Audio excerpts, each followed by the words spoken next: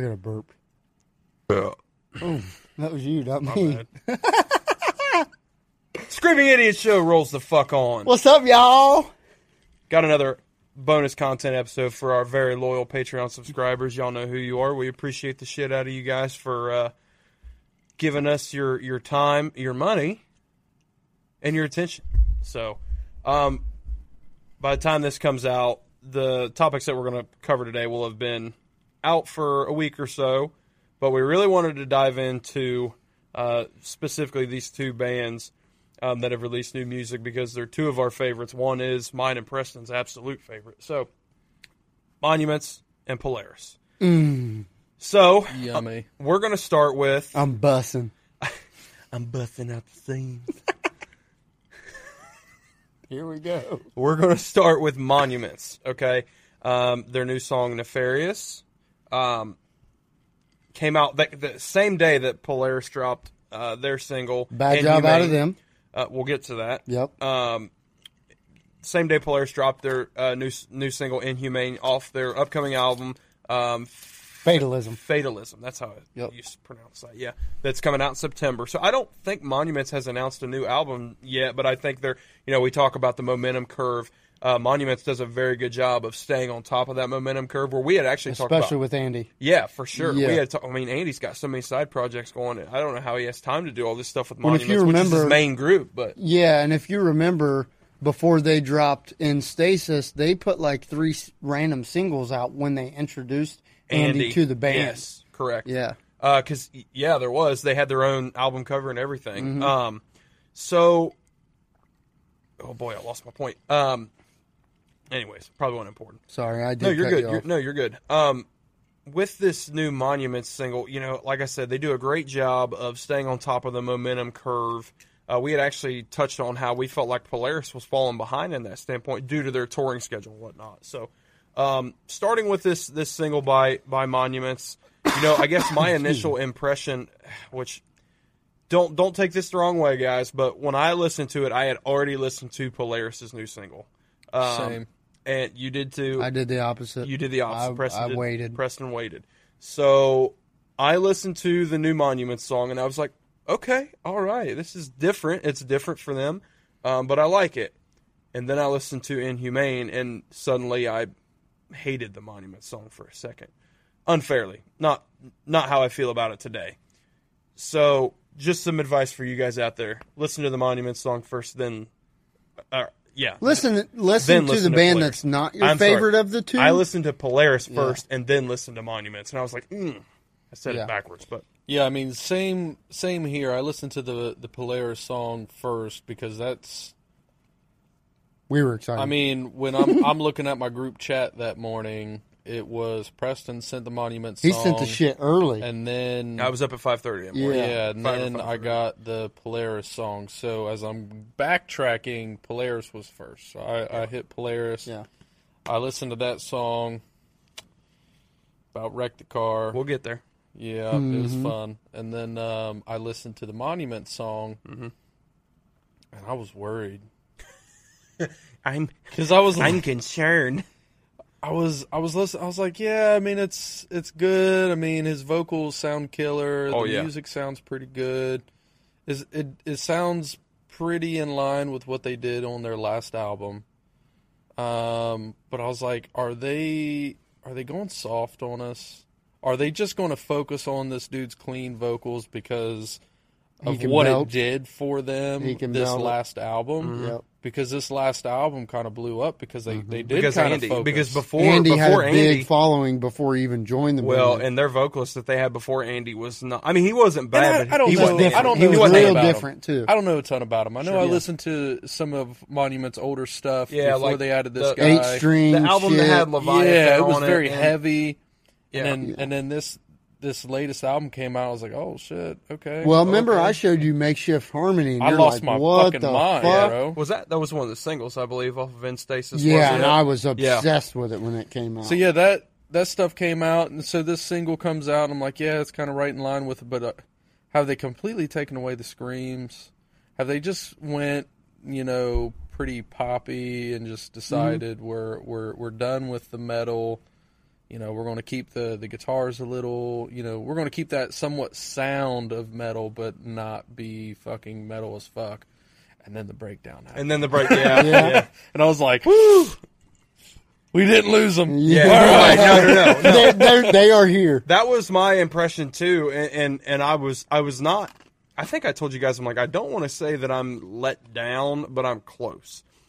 And I think it was just from the sheer excitement of the new Polaris single kind of reverberating against this new Monument song. So today I went back and listened to it again, and I'm still not in love with it as much as I am some of the songs off of In Stasis. Mm-hmm.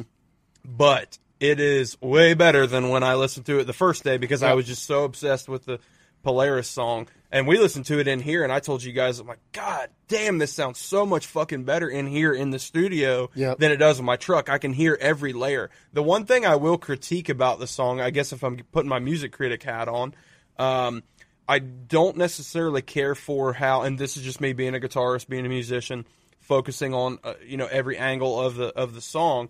The guitars are kind of in the background for me. It's a very vocally driven track, which I don't mind. I mean, some of my favorite bands are that way. I talk about Until I Wake all the time. They're a very vocally driven band, but that's not what I expect from Monuments. Yeah. I expect John Brown fucking ripping it. Yep. You know what I mean? Yep. So when I don't hear that, I'm like, that doesn't quite sound like Monuments. So I understand where you're going there, and I'll give my take shortly after we have this little conversation. But if you remember when In Stasis dropped, we were kind of because remember we were talking about how the guitars were washed out of the mix. Especially, do you remember us having that conversation? Well, because the album before, I'm right here. That had Leviathan on it and all that was very guitar driven. In Stasis was definitely a little different than that. Mm-hmm. And I think it might have been Makeshift Harmony there's another one that I wasn't crazy about when I first heard it off of In Stasis. No, I love Somnus. Can't remember which one it was. For some reason I feel like it was Makeshift Harmony. That Tyler, you said you lost your shit to. You have to show me the album and I'll tell you real quick. But yes, it kind of felt to me like they were really doing the best they could to maintain that Monument sound that everybody knew while also highlighting, hey, here's our new vocalist and he's fucking kick-ass. Yeah. It was Makeshift Harmony. Okay. Yeah, because I love off the record. My favorites are Chessons, that. I know Opiate, that. Collapse, Sweet. Collapse is bad. Somnus. Shit, we're going through the album. Not the Simmer. I mean, they're all great. Yeah, sorry, yeah. We're supposed to be talking about the Well, singles. no, I just know that other than the singles that were dropped, that album, it was kind of like a periphery album to me where I had to give it some time. Yeah. I did have to. That. And I remember us having the conversation you did as well. I did too. Which, there's so many. I mean, dude, I've talked about them until my, teeth are going to fall out, but Bad Omen's newest album, Death of Peace of Mind. It took me some time. Yep. Little sneak peek to our one of our episodes in season 3. There's another band that I've really dragged through the mud that Tyler and I both have really harbored some unfair hatred for. Sat in the background and listened. And we're gonna have to eat some crow on that. So stay tuned. Y'all would come around like Green Day. Stay tuned for season 3 because we're gonna eat some crow. But yeah, it took me a little bit to grow on, and I think that's kind of how I feel about this new single of theirs. I think it's very similar. The more I listen to it, the more I notice different things. I'm like, man, dude, the breakdown. It's like I didn't even notice it the first time I heard it, and then we listen to it and hear. I'm like, fucking. Mm-hmm. Yep. I don't know, man. I recognize the value of the song the first time I heard it. Sure. But I also recognize that it was easily being kind of eclipsed. Lost in the sauce. By what I had listened to just before. Yeah. Which, was it maybe bad timing of Monuments to release the song the same day as Polaris? Did they even know that was that's my happen? I don't know. Or is it really kind of irrelevant? Because if you think about it, It's New Music Friday. They do have a similar. You think of like those two circles, right? And like in the middle, they have a shared audience. Yes. However, for the most part, I think each of them have a separate audience. So I don't know that there's that much bleed over where it was going to be that much of a problem. So they probably didn't think it was. Yeah. Well, but for us that live in that middle ground in the butthole area there, right in the ass. That really did suck. I think it really took away from being able to enjoy that song. But as I was listening to it, like I said, like I enjoyed the vocals. Mm-hmm. I could hear that the music was well put together, and then the breakdown hit and gave me the heavy that I wanted from them. And that I was really scared. Yeah, dude, I was really too scared. Like, where's it at? Where the fuck's it at? I need it. I need it. It's got to be a build-up, man. It's got to be. Dude, so, and I think I tweeted from our show page, note to self, never, ever, ever release music the same day as Polaris. But Polaris's release was a surprise, which I've talked about with you guys in private. I don't know if we've talked about it on the show, but I love surprise releases. Monuments had teased the new single for at least a week. Leading up, because I mean, on their Instagram page, they were teasing it for about a week. Polaris, it was 2 days. 2 days. I mean, it was 2 days. And it made me happy as you heard. You heard the whispers on Twitter. Sharp Tone tweeted Polaris, Polaris, and I was like, oh, something's about to happen. And then, I'm in danger. And then the next day, I'm in danger. Then the next day, Polaris announced, hey, something's coming on J. Aussie Radio tonight at whatever. And then the very next day, it's like, boom, it's here. And I'm like, and it's not just a single. It's like, oh, here's a whole album coming. And I'm like, oh. So, do you have anything else you want to touch on the Monuments piece? I really want to get into that part of that. But in regards to Monuments, bad job out of them. Releasing on the same day as Polaris? Dude, and I love Monuments, but like, it didn't hold a candle. And if you got on Twitter, there was not nearly as much smoke about Monuments as there was. And obviously on our show page, all I am in is metal Twitter. Yeah. There was not half the smoke and talk about. I mean, people were talking about the Sleep Token album more than the new Monument song. And hell, the Sleep Token record had been out for like a week or two by then. Yeah. So, well, you and I were kind of talking before we started recording, where it's like we match up that single to their last album, and it would not have been a single on that album. No. You mean the new Monument song? Yeah, the new Monument song, because it versus like the singles they did drop, it just doesn't compete. No, it's a. I hate to say this. It's a great song, but this is because I hold Monuments to such a high standard because of what they've done. It's a filler song. It is. It's so. It's a pretty good filler song. It's a great filler song. It's never going to be the best song on a record. If it's the best song on a record, I've got some fucking concerns. Yeah. So, and that's where refund is what I want. Dude, it was not as good as they dropped a single when Andy first came out called Animus. I think is that right? Yep. Animus. That's what I'm looking at, and that's what I was getting ready to delve into. That single was in fucking insane. Yep. I don't know that I heard that. I probably have. Well, it was before In Stasis. But it was like, dude, and it wasn't even on the album. No, that's what I'm about to get into. It's just a standalone song. Yeah, so go ahead, Preston. Bad job out of them. The other part of it, I do see where they're going, and what I mean by that is knowing how talented Andy is as a vocalist, and I had a past with Andy due to YouTube, so I knew who Andy was. We have history. Yeah, we have some history. I knew who Andy was before he had... I've been knowing him for years. Before he had decided to join Monuments, and I was really excited when he did. So when he had joined, they had released Animus. Another single they had released was Deadness. Oh, yeah. That's right. And I think That may be it, if I'm not mistaken. I thought it was Deadness just and 2. You said 3. I didn't think that sounded Yeah, I was right. thinking I think it the was third 3. was off of In Stasis. But this single kind of reminds me of those two for some reason, and maybe not Animus itself, because I think Animus was a little bit better, but like you guys had mentioned, a filler song. Yeah. Where it's not meant to be, listen to this banger we're randomly dropping. It's like, here's a little shit for you. Here's some content. Yeah, here's some shit for you. And what I'm starting to realize with Monuments, and I don't think that it's a bad thing, but they are starting to slightly delve into a different direction, and it is more vocally driven verses. And that's where I noticed, I put 2 and 2 together, where in this single, it does sound like the guitars are either washed out of the mix in the verses, or they're in the background. And it got me thinking, and I'm like, well, you know what? I remember kind of bitching at first about the last album because it was that way.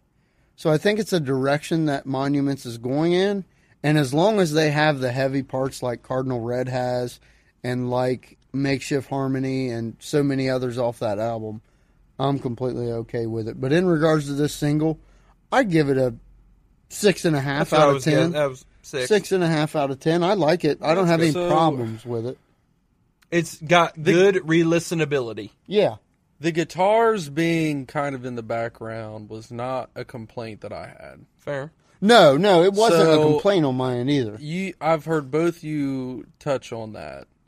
And I think it's because of the kind of stylistic backgrounds and the differences between. It's and especially the new me, Polaris song. That shit doesn't bother me. Yeah. Yep. But I've also realized, hanging out with you guys for as many years as I have, and listening to you, listening to you guys talk about music and listening to the music that you guys do. You guys really want the guitars out in front, in the face, just a wall up here. Whereas me, sometimes that gets old. You like to me. be surrounded. I know what you mean. You want to be surrounded and enveloped by the entire sound of the song. Right. I don't want to just hear guitars. Riffs the whole time. Yeah. And I don't want to... Maybe that's why I like Make Them Suffer so much. Yeah. Probably. But because with a lot of metalcore, man, it's just guitars and drums. Yep. And then some screams. Yep. That's all I ever hear. Yep. Whereas with this mix that Monuments put out with their last album and this, it's... You hear everything. Yeah. I just had a revelation. That's why you love Moths. I fucking love Moths. Yep. Moths always, even their old shit. Yes, you hear the guitars very prominently, but it is like being surrounded. It's like this big blanket of sound it's of the entire warm, cozy song. fucking huggle, bro. It's a warm, cozy metal huggle. I do love my huggle.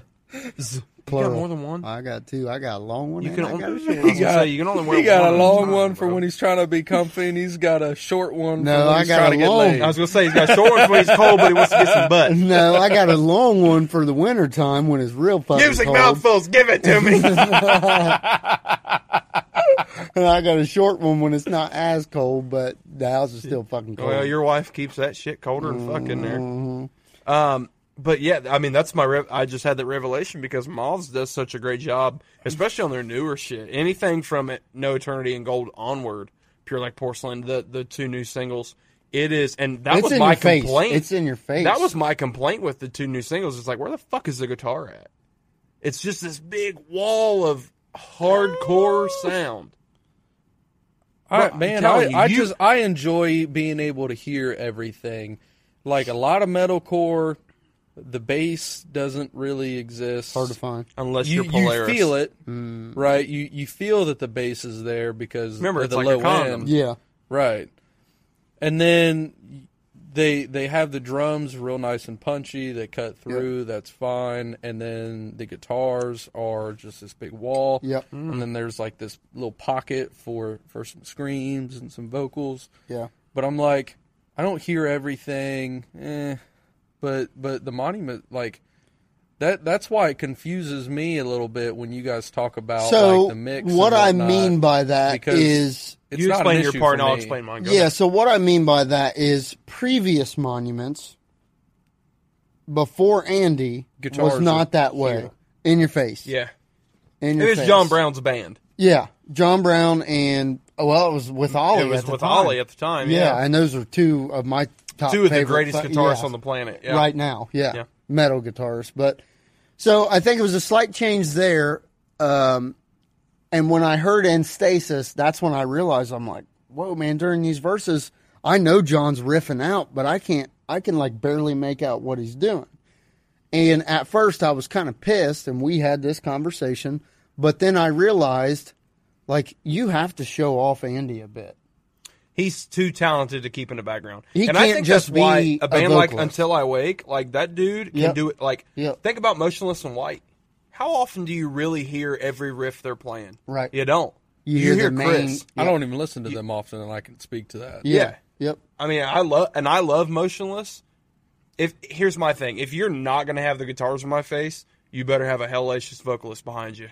Yep. Mm-hmm. Motionless does. Until I Wake does. Bad Omens does. There's certain metal bands out there that have that insanely talented vocalist that you're able to kind of fill that gap for me. Mm-hmm. But it's rare.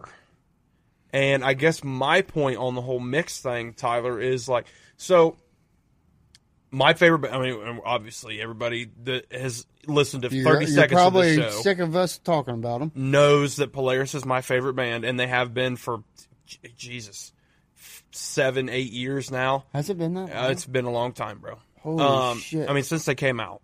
Yeah. So, and the reason for that, one of the reasons, there's 50 million, we're going to dive into some when we talk about their new song, but I hear everything at the same volume. Their production is insane. You can hear absolutely everything that's going on within that band. I don't know how they do it. They're in a clear-ass way. Fight me on it. Yep. There is no one on this planet that can make a piece of music like them where you hear every fucking note that everyone is playing crystal clear and at the exact same volume. Nothing gets washed out in any song. And in the new one, they added synth, and you hear every bit of it. We're going to dive into it here in a minute. Tyler, you raised your hand. I think we need to talk So, monuments for We do, I would- absolutely. Not that we're going to But fight, that's my thing on but the mix. like, it's a Not that genre we're gonna thing. fight. It's a genre thing because Yeah. in other genres, I hear it all the time. Yeah. But Because I can I'll hear argue everything. with you about hardcore because it just sounds like a big mushed up wall of sound. How do you hear the bass in a hardcore song? How do you hear every? So- I mean, that's where I'd argue with you because your favorite genre is hardcore metal. I think. I wouldn't say that's my favorite, but when it comes to like metal, that's Yeah. definitely my Yeah. favorite. Yeah. So it's like what? How do you? How can you? What I hear from hardcore is I can hear everything. Sure. Do I hear the You have a bass that musical ear. much? Do I hear the bass that much? No. But I also had to take fucking college classes where these motherfuckers would give you a piece of music and you had to pick out every detail of that song, and all it took was you had to like close your eyes and focus on that one piece, and you had to follow like that one guitar part. You got like two guitars and it's like, nope, everything else is gone, I'm focused on this, and you listen to that the entire way through, and then you pick a different piece and you keep doing that. So there, it was critical listening, things like that you have to have when you're doing production and things like that. But I hear it in so many other styles of music where you can hear everything. And I think it's just a stylistic, kind of a genre thing. Yeah. And I think it's also what people want. You know, people, since Metallica, you know, people want to hear guitar, bro. They want to hear that guitar riff. They turned people into riff head, like Yeah. riffers, just Yeah. riffers. I mean, we've talked about me and Preston's almost our backstory. Yeah. So, The other thing is, you think of, you know, one reason I would say Polaris does such a great job of being able to hear everyone Hold it for the is Polaris side. it's fuck all it. We're good. still fuck it, on fuck him, monuments, fuck damn fuck it. you. Fuck him. Fuck He, him. No, he we're already gonna circle brought back. it up. He already brought it up. Fuck him. Is It's my that- fault. It's my fault. Well, I'll bring it back into monuments. And listen, so We're Polaris, going to really delve into Polaris. Polaris Grab your teeth. has great tones. Oh. And best on the fucking planet. shut up. The best. Look. The biggest issue with metalcore and not being able to hear like the bass is because tone. Mm-hmm. So when you have this really big, girthy-ass guitar tone... Where's the bass going to truly fit in? The bass doesn't have its own space anymore. Yeah. Yep. So if you're looking at it's this just providing threshold, like punch, and this is your high spectrum, this is your low spectrum. Your bass is only living Your in bass that. is really shining down here, and it's got a space somewhere in here where like the spank of it's going to come through. Especially if you're on that low or that high, G string or something. The guitar should not be shining over here, but when you have all these chugs and stuff like that, 7 string, 7/8 this low tuned kind of shit. It's got to be coming through down here too. Something away from the bass, and so the same thing happens with like the kick drum and the bass. Yeah. Sometimes the kick drum, if not mixed well, can really get lost behind a bass guitar. Mm-hmm. If you're not setting its own, giving each piece its own space. Yes. And so that just comes down to the production. Polaris has always had great production.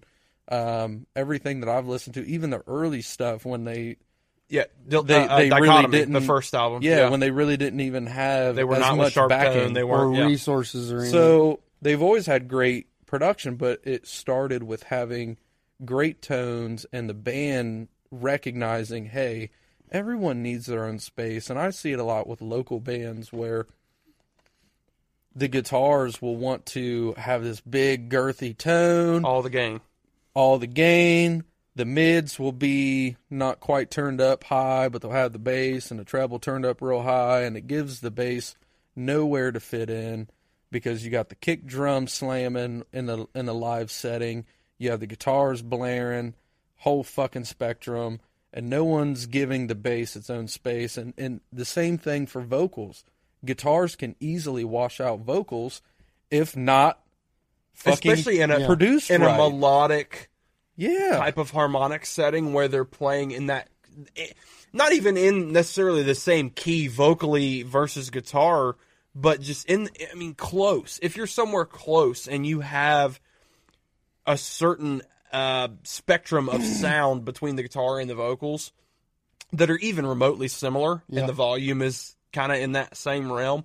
Yes, I have heard guitars wash out vocals, which, let's be brutally honest, when it comes to music in general, the last thing that should ever get washed out is vocals. Mm-hmm. Right. Unless it's a purely instrumental song. Yep. And I feel like a lot of, and this is why I hate death metal. I hate death metal. I talked about it today. I hate death metal. Like, what are you doing? What are you doing? But anyways, I'm not going to dive down that rabbit hole. Sounds like my dog taking a shit, but barking at the dog across from it at the same time. So I think the point, and I don't want to speak for you, but I think the point you were leading to was that Monuments is one of those bands that does a great job of giving a lot of people their space. Is that what you're... Yeah, so each instrument has its own space. And so some people like to think of music production and kind of sonic value, I guess, two-dimensionally. Where it's like you have kind of where it is in the panning and what the volume is. Mm-hmm. Yeah. Right? So very two-dimensional. And they forget the piece of the EQ and things like that, where it's like, look, you got in the middle. There's not just this. There's normally this. Right. Normally you have like vocals, kick, snare maybe, and bass all in the middle. Right? Everything else is out here. Yeah.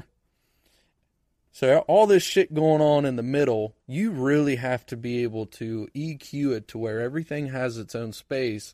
Otherwise, everything gets lost right here. Mm-hmm. And then you can use things like reverb and maybe a little bit of like aux channels to, try to help spread out that middle section. But, dude, like there's so many bands out there, and I hear it in a lot of like local band production where everything is right here. It's as loud as it can possibly get, and it's in your face, and it's so muddy. Yep.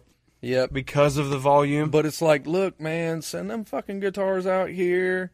There's ways to make them fill in like this whole ass space here, this whole ass space it's here. It's like a checkerboard. And then having this fucking, your overheads and stuff out here. Instead you of can having throw like some backup vocals out here. Instead of having everything stacked on top of each other in one singular spot, you spread it out across the board. Yeah. Right? It's all in the front, but it's all got its own literal, like, think of a checkerboard, its own literal space.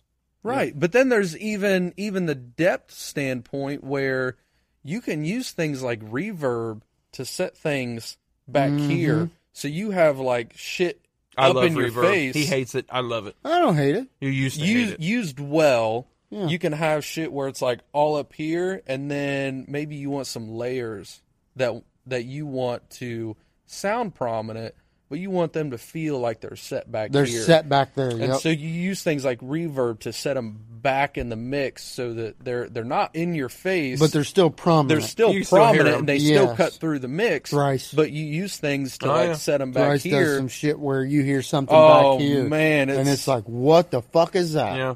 And you won't notice it the first time. Second time you listen, it's like, whoa. And I guess maybe that's, when I complain about not being able to hear the guitars enough, I said it earlier. That's probably why I love Make Them Suffer, because the entire fucking song, you hear every note that dude's hitting, that dude's riffing. You hear every fucking note, and he shreds. Yeah. And I love it, and I'm jealous, and I can hear every fucking note he's playing, and I'm just like, go listen to Contraband by Make Them Suffer with Courtney LaPlante from Spirit Box. It'll make you want to kill people. And you can hear every fucking note dude plays. So Did you have a point you wanted to make on Monuments real quick? I Not real want to quick, do just I period. want to do them their You want to do them? fuck 'em. How do I want to word it? I just want to be able to close it out properly on Monuments and not feel as if we quickly went over that single. And what I mean is simply there's a direction that Monuments is going in that I'm here for. Oh, yeah. I'm completely okay with it. I don't have any real complaints. Not like I'm going to sit here and say it sucks. It's just something that I think I need to listen to a few times to truly appreciate it. We have talked about it. Just like the I was about to Instasis say that album. We too. have talked about talked it with about bands bands changing their sound. Yeah. This is a more subtle change. Very subtle. Very subtle. It is yep. not. I don't know. I feel like when I've listened to old Monuments and I listen to Monuments It's subtle now, from In Stasis. It's Yes, from In Stasis, it's a subtle change. Well, When I you wouldn't say it's much of a change at all. Now, I would. excuse me. It may not From the be. majority of that album, I would say it's a subtle change. That album had a lot more heavy parts. in it. Yeah. Now, here's my thing. Is Monuments going to make every song sound like this where the only real quote-unquote heavy part is the breakdown? No, they're not. They're a metalcore band. Technically, sorry, some dude that has a bunch of followers on Twitter corrected me and said, technically, Monuments is a progressive metal band. Yeah. Kiss my fucking ass. Just because you can play guitar better than me. Suck my fucking dick. But anyways, I don't even remember the dude's name. That's how irrelevant you are. We have more followers on TikTok than you do. Kiss my ass. The shit that we talk about is just modern metal. Yeah, I'm it sick is. of saying I know, metalcore yeah. and this So- and that. It's modern metal, man. It is. So There's modern elements, but it's got these classical Boomercore. metalcore. Like, Boomercore. Crabcore. Now those two things are real things, okay? Because there was a whole ass stance and crap, and the Boomercore guys are in their 50s now. So, but my thing with Monuments is that, yes, I think it's a subtle change, but when we talk about bands changing their sound and turning us off to them, you talked about, Avenged Sevenfold. oh yeah, God. They changed their sound from bad to worse. Yeah. Monuments is just kind of tweaking, I think. I don't really know that with Andy in the band, they're not doing anything major. From start to finish, yeah, there's been a pretty sizable change in their structure and kind of how they're putting music together. But at the heart, it is still the same style of music that they've always played. Yeah. John Brown is still fucking He's riffing. still riffing. Yep. It's just they have much better vocals now, so they can show those off a little Yeah, more. they're showing Andy off. And I don't blame him at all. No, he's incredible. Yep. I mean, there are so few vocalists out there that can do what he can do, and that is the screams and singing at a very high level. They're few and far between. There's only a handful of them out. There are so many bands out there. So hard to do, man. But to have that pretty of a singing voice and still be able to hit those screams, like I said, I think it's just you can kind of hear it. He's screaming more correctly. Yes. So it's not as harsh on the voice. And the other part of this that I think I'm starting to realize is, and I understand that Monuments, and I don't want to compare Monuments to Polaris because they are slightly different. They play roughly... They're drastically different. Yes, but they also play roughly the same style of music. To me, Monuments vocally is a little more melodic than what Polaris is for the most part. So I think the reason we're having this conversation, and this is going to probably bridge us in to the conversation about Polaris, is that Polaris just does it so damn fucking good that you can hear the guitars all throughout the mix, but the vocals are right there with you too, that they just do it so good that it's like, well, why isn't Monuments doing this? Or why isn't, you know? And you and I are always so unfair about that. So let's wrap this Monuments thing up real quick. And I know, love them. I'm here for the, you said it, you're here for the direction change. Yep. I'm here for it too. They're one of my top 5 favorite metal bands right now. Yep. I mean, they have been for 2 or 3 years now. Yep. Because I love the album that they put out before In Stasis with the old vocalist. Even though he wasn't as good as Andy, it was still a great album. Stygian Blue. Stygian Blue, Stygian, yeah. is that how you pronounce that? Awesome I can't read, so... Yeah, I went to... Sing it. No. Should have been there. He's rocking back and forth with the You had to do the thing. I got the black shirt on. I just need to get sweaty. Scott Stapp does this shit. Yeah, he does. He opens up for that mouthful, bro. So that's all. That's the only singing you're ever going to get out of me is that. That is my own prison. Right there was a Monuments mouthful, ladies and gentlemen. So I'm here for it. I'm all about them. I do really like the new single. I'm just give me more. It's kind of where I'm at. Yeah, give me a Makeshift Harmony. Yeah. Any final thoughts on that before we move on? Y'all good? No, I enjoyed it. Did a decent job. Like I said, I recognized the value of the track when, when I first heard it. It was just, dude, it's really fucking hard to come in after the banger that Polaris Jesus released. Christ, and I can't wait and to we're talk gonna about we're it. gonna dive in because it's time.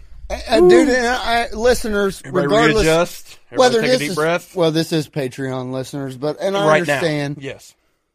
Other listeners, if and when this comes out to you as well. We haven't decided yet. We might drop this publicly just to give people a teaser for what they missed on Patreon, just for a one-time thing. It won't happen again. It'll be a one-time deal. Yep. But for anybody listening, we want to get more of you in here with us, and because you guys deserve to hear this shit too. Absolutely. So, but we don't work for free.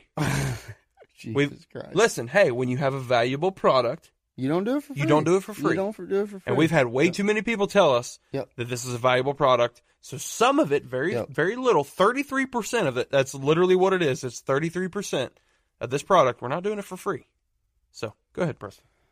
I fucking lost my point. Well, you went off on a tangent and sent me. So I said Polaris. Oh, what I was going to tell the listeners is, I understand on this show we mention them probably 3 times a show. We sound like giant dick riders, and I understand everybody. There's a reason for it, though. Yes, I understand everybody's musical palette is different. We all like different things, but hear us out and open your fucking ears, because I promise you, they're the best on the planet, and you're not going to tell me any different. If you're listening to this show, especially this deep into however many episodes deep, and you're listening to bonus content, you listen to metalcore.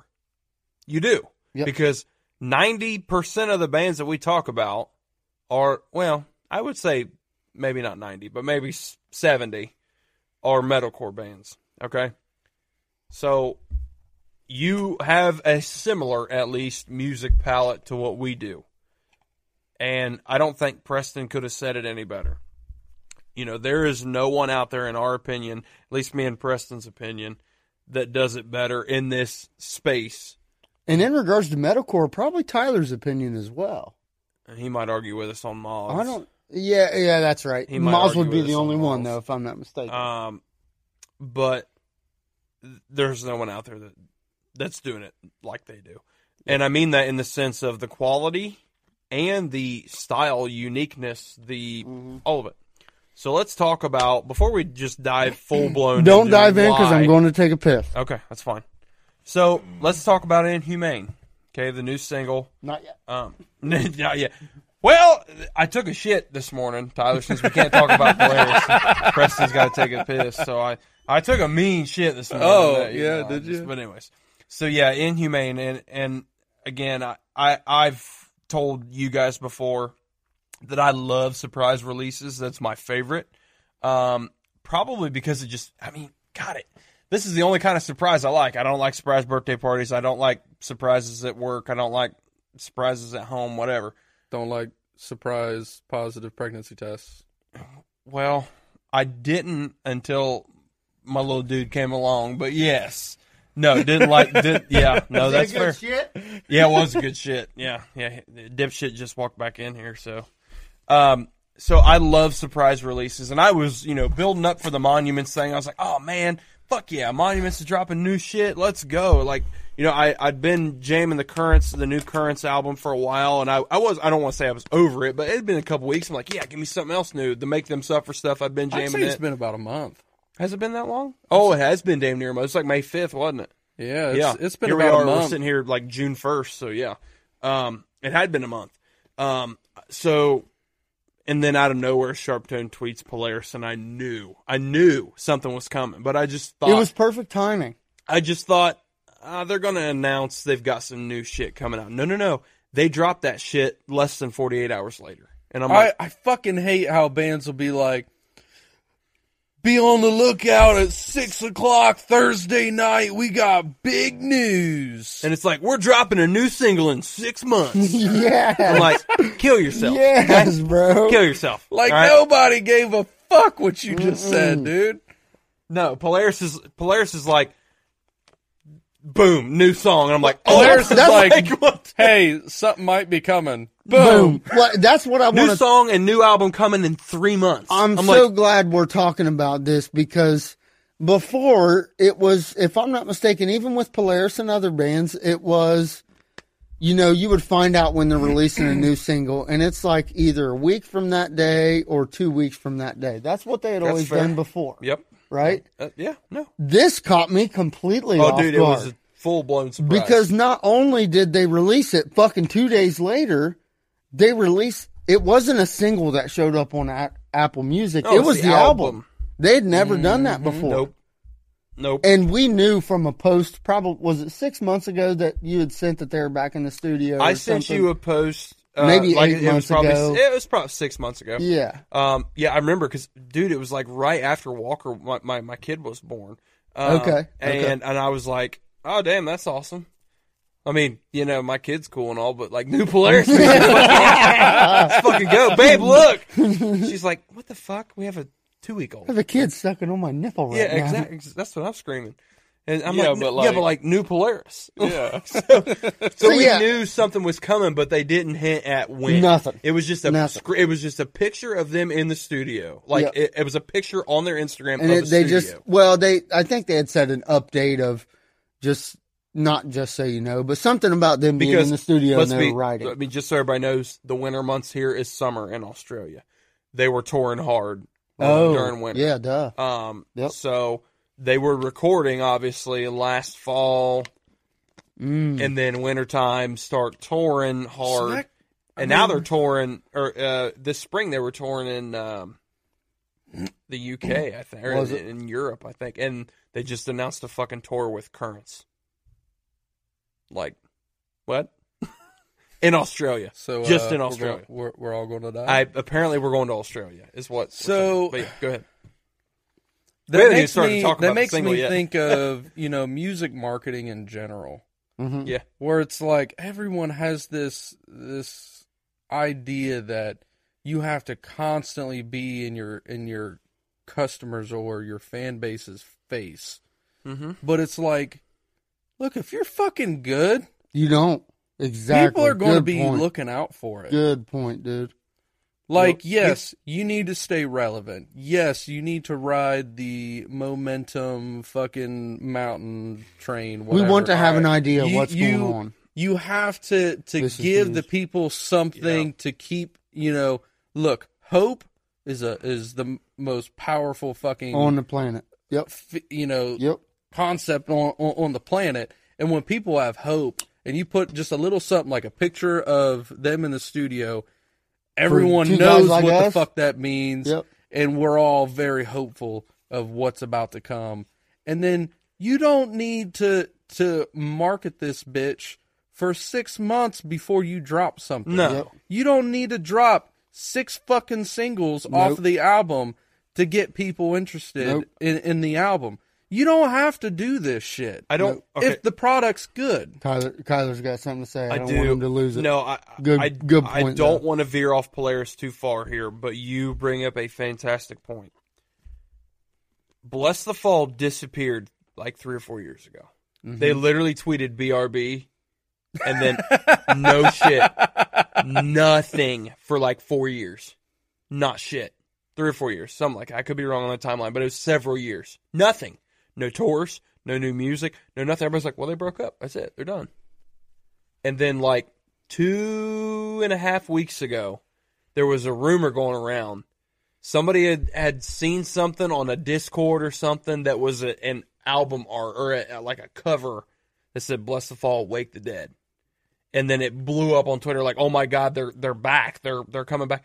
A day fucking later, they're like, "Oh, we're back. Here's a new song," and it's a fucking rager. Mm-hmm. And I'm like, these dudes disappeared for 4 years, completely disappeared. Yep. And again, this is probably not a band that you guys go crazy about. I was really, really big into them when they were. I actually went back and listened to some of them because they'll pop up in shuffle once in a while, and I'll add some of their stuff. And I was just looking for something different to listen to. So while I was in the gym, I listened to one of their albums. Man, I forget what it was. I want to say it had like a white and maybe pink. Oh, the newest cover. one. Yeah, it's like a neon pink. I can't remember what it's called, but fucking, it was more poppy. But god damn, was it good? The album before that, it reminded me of some of this stuff like Monuments and Bad Omens and stuff like that. Yep. And I was like, okay, I can dig this. And I was about to start into some of their older albums because that's where some of the stuff I'd added came from. It was like dark and blue. So their step out for a second. Go ahead. So their last album, was I can't remember what it was called. Like Tyler said, it was like a white brick wall, had like a pink neon thing on it or whatever. I can't remember what it's called. God damn, look that up for me. Jamie, we're going to turn you into Jamie from the Joe Rogan podcast. So, and then the album before that was Hollow Bodies, which was like straight up heavy ass fucking metalcore. Oh, Hard Feelings. Hard Feelings. That's it. Yeah. Because they had the one really cool song, Wishful Thinking. I remember it had a cool ass riff. Yeah, and Hollow Bodies might not have been the album directly before that, but it might have been. No, To Those Left Behind was that's before like that. Yeah, so they put out several albums that were absolutely insane, and I loved. And then they straight up disappeared out of nowhere. And Tyler, talks about hope, right? Yep. Well, when they fall off the face of the earth, everybody's like, well, damn, they're just gone. And then they drop this fucking, like, song out of nowhere, and then all of a sudden they blew up again. They're all over. Mm-hmm. They're all over social media. Everybody's tweeting about this song, talking about this song, listening to this song. And it's like, here's a band that was incredibly popular that literally fell off the face of the earth. And out of nowhere, Tyler bringing in a random ass guitar. We got another guitar in the Beat Lab. Jesus, that's nothing new. Go. Guitar delivery. So Tyler Dad brought my Fender back. Oh, cool. Hell yeah. Or our Fender back. Yeah, I was gonna say it's a group Fender. Yeah, mine's coming home with me, but so it's a great point. You talk about hope, and we don't have to have the constant. Oh, be on the lookout for this. No, you could just drop a hint a day before you drop something, and that's maybe not even a week is okay. Yeah, And Polaris did it in 2 days. And well, what it is, man, is part of it's record labels, part of it is just the business in general. But they get so wrapped up in the numbers. Yep. And that's kind of like, I've talked business. to you about this podcast. Don't worry about the numbers. I knew you were going to go there. If we build it, they will come. And it's like, if you build it, I will come. Oh, baby. But like, look, man, I'm going to come. These bands, these labels, whoever it is, what they want to see is the day of release, a huge fucking uptick in listens. And they want to see a huge uptick in listens of this whatever it is they drop, whether it's a single or an album. And they also want to see what it does for past stuff. And they want to see those things increase, because what we know is Polaris dropped this new single. I don't know about you guys, but I fucking went and listened to Mortal Coil. I did too. Yep. I went fucking ass, I did. You know what I mean? Yep. And so they're looking for numbers like that. Yep. Dude, but there were so many people. They didn't need to do this whole like huge build up to this single. And oftentimes when bands do that, it's a fucking letdown. It flops. Because you build so much hype around this thing, and you expect it to be amazing. And it's so hard. It's so hard to live up to that. McDonald's does not have to hype up the McRib when it comes back. Yeah. They just gotta McRib's back, baby. Yeah, that's all they got to do. And my fat ass goes against it. Yeah. I'm kidding. The McRib's fucking disgusting. McDonald's is disgusting. But that's besides the point. McDonald's is poison people. Yeah, eat Taco Bell instead. Oh, I don't know that that's any better on the poison aspect. So, but dude, what I will ask, fucking fantastic point. Yes. Preston, I don't want to cut you off. No, you're good. You're good. I thought we were nearing the end. If your product is fucking great, you do not need to hype it up for 6 months. You can hit us with it in a week or 3 days or whatever, and we're going to go and, like you said, it made you go back and listen to the Mortal Coil. Think about it for a second. If Polaris spent 3 weeks hyping up this song before they released it, do you think you would have enjoyed it as much? No. Because for 3 weeks, they would have been hyping it up as being this great fucking single, this Look great at Asking fucking Alexandria. song. They were like, oh, it's going to be everything you ever dreamed of. And then we would have listened to it and been like, synth though? Like, yeah. I don't know. Look at Asking Alexandria. They hyped up a song for 2 or 3 weeks. Like, we're going heavy again. It's going to be so fucking heavy. They share the same 5 seconds from the song, and then you listen to it, and it's a fucking rock song, and you're like, what the fuck is this piece of shit? And it's not that it was a bad song. It's just that you thought it was going to be. It's a really good heavier. song, Yeah. actually. I've listened to it several times, but it's not what they hyped it up to be. And Tyler and I covered that on the bonus content episode we did without you. Yeah. Just poor marketing. Yep. right. All right. So anyway, Polaris. So before we dive into Polaris, Tyler, I would like for you to shout that fucking bourbon out, because that shit is the bomb. Because the guys listen, I Do I need to grab know. the bottle? Do I need to right, grab the yeah. My bottle? guy Jake, y'all I don't know people. if you're a bourbon listener or not, but we can show this to the camera because, hey, speaking of that, I could go for a refill. As you guys know, I mean, obviously, for the most part, we talk about music business, all that. But we are a little bit of bourbon connoisseurs, all three of us here. We have a little bit of a collection between the three of us. We always bring something over and sip a little something while we're recording. And Tyler picked up something new in Kentucky, right? Yeah, so I was I had an appointment down there, and it was like 3 houses down from this liquor store in Kentucky. And I stopped in there just to browse. I had a ton of time to kill. I talked to the guys that worked in there, and I was like, this is kind of what I'm into. You got any recommendations? And I ended up picking up a couple bottles of wine. Yes, I like wine. I like a good wine. You. Don't. Yeah, it's all good. But anyway, I picked up a couple bottles of wine, and then I was looking at the bourbon, and what I was initially going to do was just kind of go to something I'm familiar with. So I'm a big fan of the Angel's Envy Rye, and they had a bottle of that for like $30 less than what it normally goes for.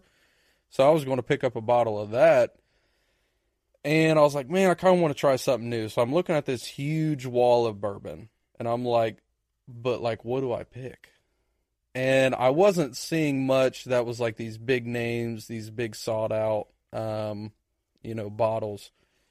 But I was like, something's going to catch my eye if I stare at this wall long enough. Mm-hmm.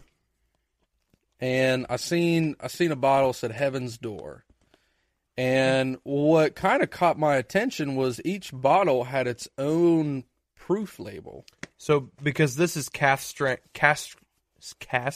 strength single barrel. This is not regular run-of-the-mill Heaven's Door. Right. That is a single barrel, so each barrel is going to have its own fucking thing going on. Yeah, this is hand-selected. That ended up catching my eye. It wasn't an extremely expensive bottle. I think it was like $50. And the branding looked good. Oh, it's gorgeous. And textured bottle. Yeah, I mean, and the color of it, right? Oh my God, so it's gorgeous. I look at the color of it too. because if it's too dark, so like the Woodford Reserve double oaked, It's very dark. It's very dark. I'm not a huge fan of it. That's actually one of my I've favorites. been more. I've realized that I'm more of a fan of these lighter colored bourbons. Some about them they end up being more smooth, and that seemed They're to less be like woody. That seemed to be like in the middle, and I was like, okay, I can dig that. And then I seen the 120 proof, and I was like, I'm about that life. Try 121.9. Yeah, so it's a lot. Yeah, so you can see there is not much. If you're watching this on YouTube or watching this on video, whichever, there is not much left because we have been drinking this one nonstop every time we record. Well, this is only the second session we've drank on this. Yeah. Okay, so we're alcoholics. We got a problem. We have a problem. Don't tell our wives, except Tyler, because he doesn't have one anymore. Damn, bro. Sheesh. You got me. You don't need a damn wife. But no, if Derek, I know you're listening. This one right here, buddy, Heaven's Door. This is single barrel. This is actually selected by Gallenstein. Must have been the blender or the selector's name. It's similar to when you go and buy a store pick of a bourbon, right? So I have a Clyde May store pick that I got in Indy. I actually got it in where did I get that? I want to say it was Indianapolis. Anytime I can buy a store pick of a bourbon that I like, it's always going to be better because it's literally hand selected from a certain barrel. That vendor or that taster or whichever master blender, master brewer tastes that and goes, yep, that one I want. That one in a bottle to be a store pick or a master pick or something like that. That's what this is. And that, I mean, my dad has a $50,000 bourbon collection that he literally has insurance on because it's worth so much, and he doesn't have this. That dude has thousands of bottles of bourbon. I sent him a picture of this one. He's like, yeah, I don't have that one. I'm like, Tyler, you got a fucking good one, buddy. If my dad don't have it, then that's a good one. So shout out Heaven's Door. You guys make a fucking kick-ass bourbon, and I will be in Indiana here in the next couple weeks. And Indiana's about like Kentucky when it comes to bourbon. It's really fucking good. I will be looking for this one myself. So shout out Heaven's Door. I can probably pick up a bottle for you. I think that was a good break in between. It was. Each song. If you do, I will gladly pay you for said bottle because I would love to have that in my collection. My next one that I'm bringing over, I think you'll really like. It's going to be a surprise, but I got one in the pocket that I'm bringing over. Okay. It's gonna be good. Surprise me. I will. It'll be a good one. Deep breath. Inhumane. Polaris is fucking awesome. Where do we start with it? We just start with Polaris is awesome. Polaris is awesome. Look, when I first Tyler, started hanging out with these dudes, I'm gonna refill. Yeah, so when I first started hanging out with these dudes, with this, one of the things I heard the most. One of the things I heard the most was I would be sending shit in the group chat, and it would be, if it's not Polaris, it's dog shit. Yep. So I knew right away that Polaris was huge to you guys, and Polaris is not one of those bands that had to grow on me, right? So there was a few bands that you guys have shown me that had to grow on me, like Era. Yep. Era took some time to grow on me. Periphery actually took a little bit of time. Same as me. There's a few of these bands that definitely took a little while, but Polaris was different, and it was close enough to some of the metal I had already listened to. From us or just in general? Just in general. Your titty just flexed. Did you do that on purpose? Yeah. Anyway, Great tits. Great tits, bro. No nipple having ass, bitch. I got that opposite problem. That's my I got a lot of nipple. Too much nipple. I'm sorry. Polaris are similar to some of the metal bands you've been listening to. Yeah, so, I was into kind of the hardcore. I was into, I'd already listened to some metalcore, but, sorry, I'm hearing weird noises from over there. I think there might be something living in the garage that I don't know about. But anyway. We'll name him. Yeah, George. Yes. We're going to fucking kill George. The third. But, I think one of the things that really drew me to Polaris was Jamie is the name? Yep. Jamie. Okay. Yep. Bad with names. No, you're good. His screams are so much like what I hear in hardcore. Yep. And I fucking love that because so much of metalcore is the same scream between bands. Yep. Throughout the entire song, they throughout the entire album. It's not that they scream to scream, it's they're screaming the correct way and they're doing that one pitch scream. JT Cavey from Era. Yep. Man. We shit on him. Hey, sorry about that, folks. We had a bit of a technical difficulty. So, I get the all the screams sound the same, and Jamie just does such a fantastic job of being the opposite of that. And I haven't. I had the opportunity, but had something come up, couldn't make it. You guys have seen him live, so I'm sure that the energy is just the same live as it is on a record. So to put it into perspective, and I know we kind of want to talk about the song, but I think this is a good job of prefacing things about Polaris before we talk about it. We're setting expectations. Yeah, so we seen Polaris with Ryan, their lead guitarist, was not there, and they had a fill-in, but Rick, Dan, Jake, and Jamie were there. We seen them at the Foundry in a suburb of Cleveland, which it was a shitty shotgun-style venue. And when I say shitty, it was a cool spot, but sonically wasn't great. Sonically, it wasn't great. It was okay. The room was shaped weird. Like the whole space was kind of awkward. Dude, it was like 15 foot wide. Well, it was more than 15 foot wide, but it sure felt like it. It was pretty narrow, and then you had the stage kind of off to the left. So it wasn't centered in the space, right. Yep. which would have probably helped with the awkwardness of the space. Hold on. So we talk about all these negatives about this venue, right?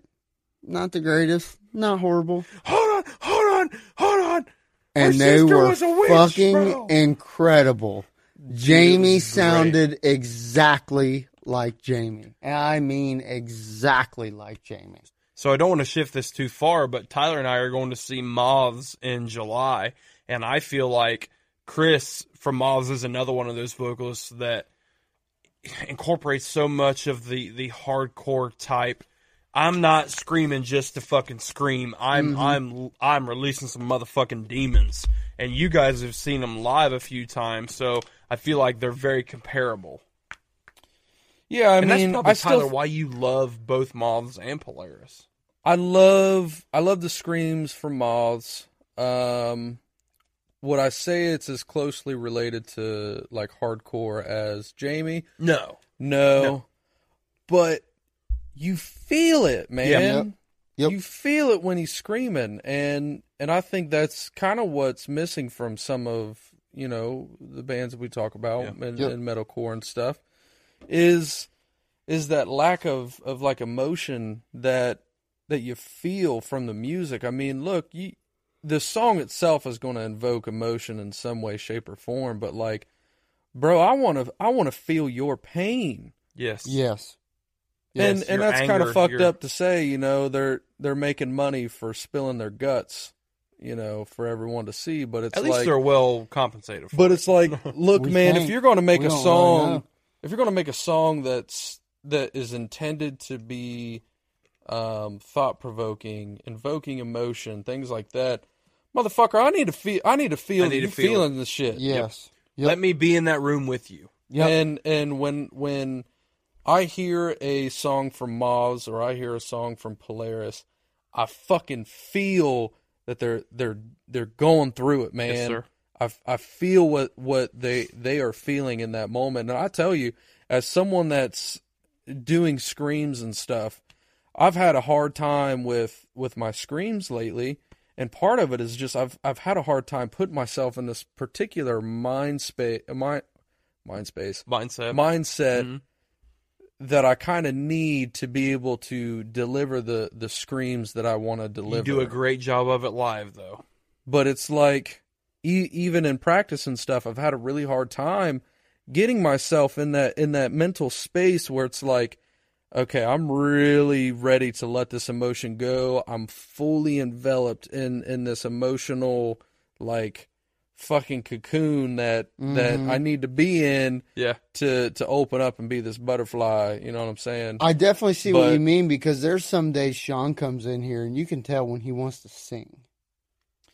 Man, yeah, you can. Like, he'll come in here and, like, the first 3 songs. I can tell you right now, Sunday, that motherfucker wanted to scream. Yeah, like the other day when we had Straight practice. up, I was like, you guys did... and it comes out of nowhere. The one song that I don't care for the guitar part in, but the vocals and that, I mean, I'm like, oh, Sean wants to fucking release some demons today. The newer one, that's right. Newer one. Yeah, I mean, I'm like, yep, that sounds fucking incredible. I mean, he was just mad. That just felt yell, mad. I can't even describe what Sean does, but he did it. He did it to an elite tier that day on Sunday, and I was like, he's in that mindset. But when he was singing, it was really soft, and you couldn't hardly hear it. But when it came to that part where he was screaming, I'm like, that's what he wants to do today. Yeah. Yeah, I mean, you really have to be feeling it yourself to be able to release it the way it needs to be released. And I think that's, in part, I feel like screaming the correct way, quote unquote, is almost like a cop-out. It's almost cheating. And I don't say that to be derogative in any way, but it's a like fail-safe. You can practice that. You can be well rehearsed at that, and you can deliver it the same way every time. JT Cavey.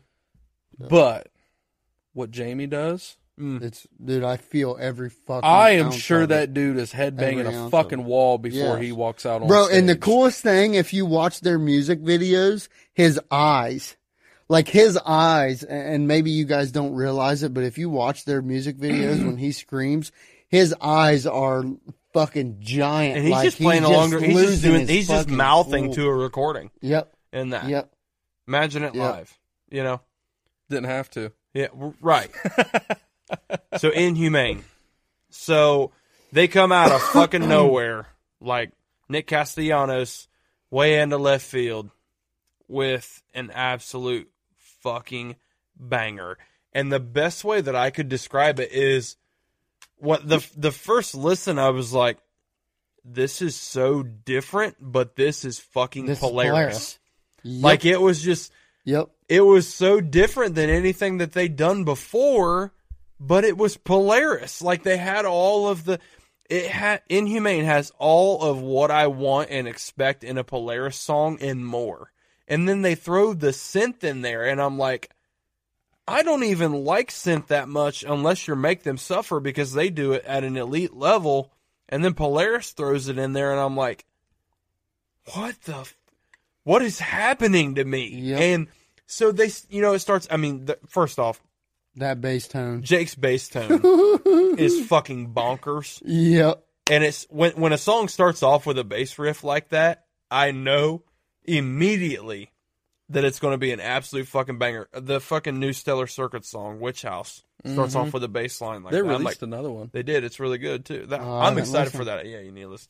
I'm excited for that album. But anyways, when you start off with a fucking bass riff like that has that kind of tone, especially when you're Polaris and you're Jake from Polaris and you're playing a 5-string and you're literally playing everything that Ryan and Rick are playing, I know what's coming, but I didn't know what was coming. Because when it dropped, and I'm like, it was like this just vibey bass riff. It was. And then they dropped, bow, bow, bow, bow. I mean, I'm just like, those bends and the tone.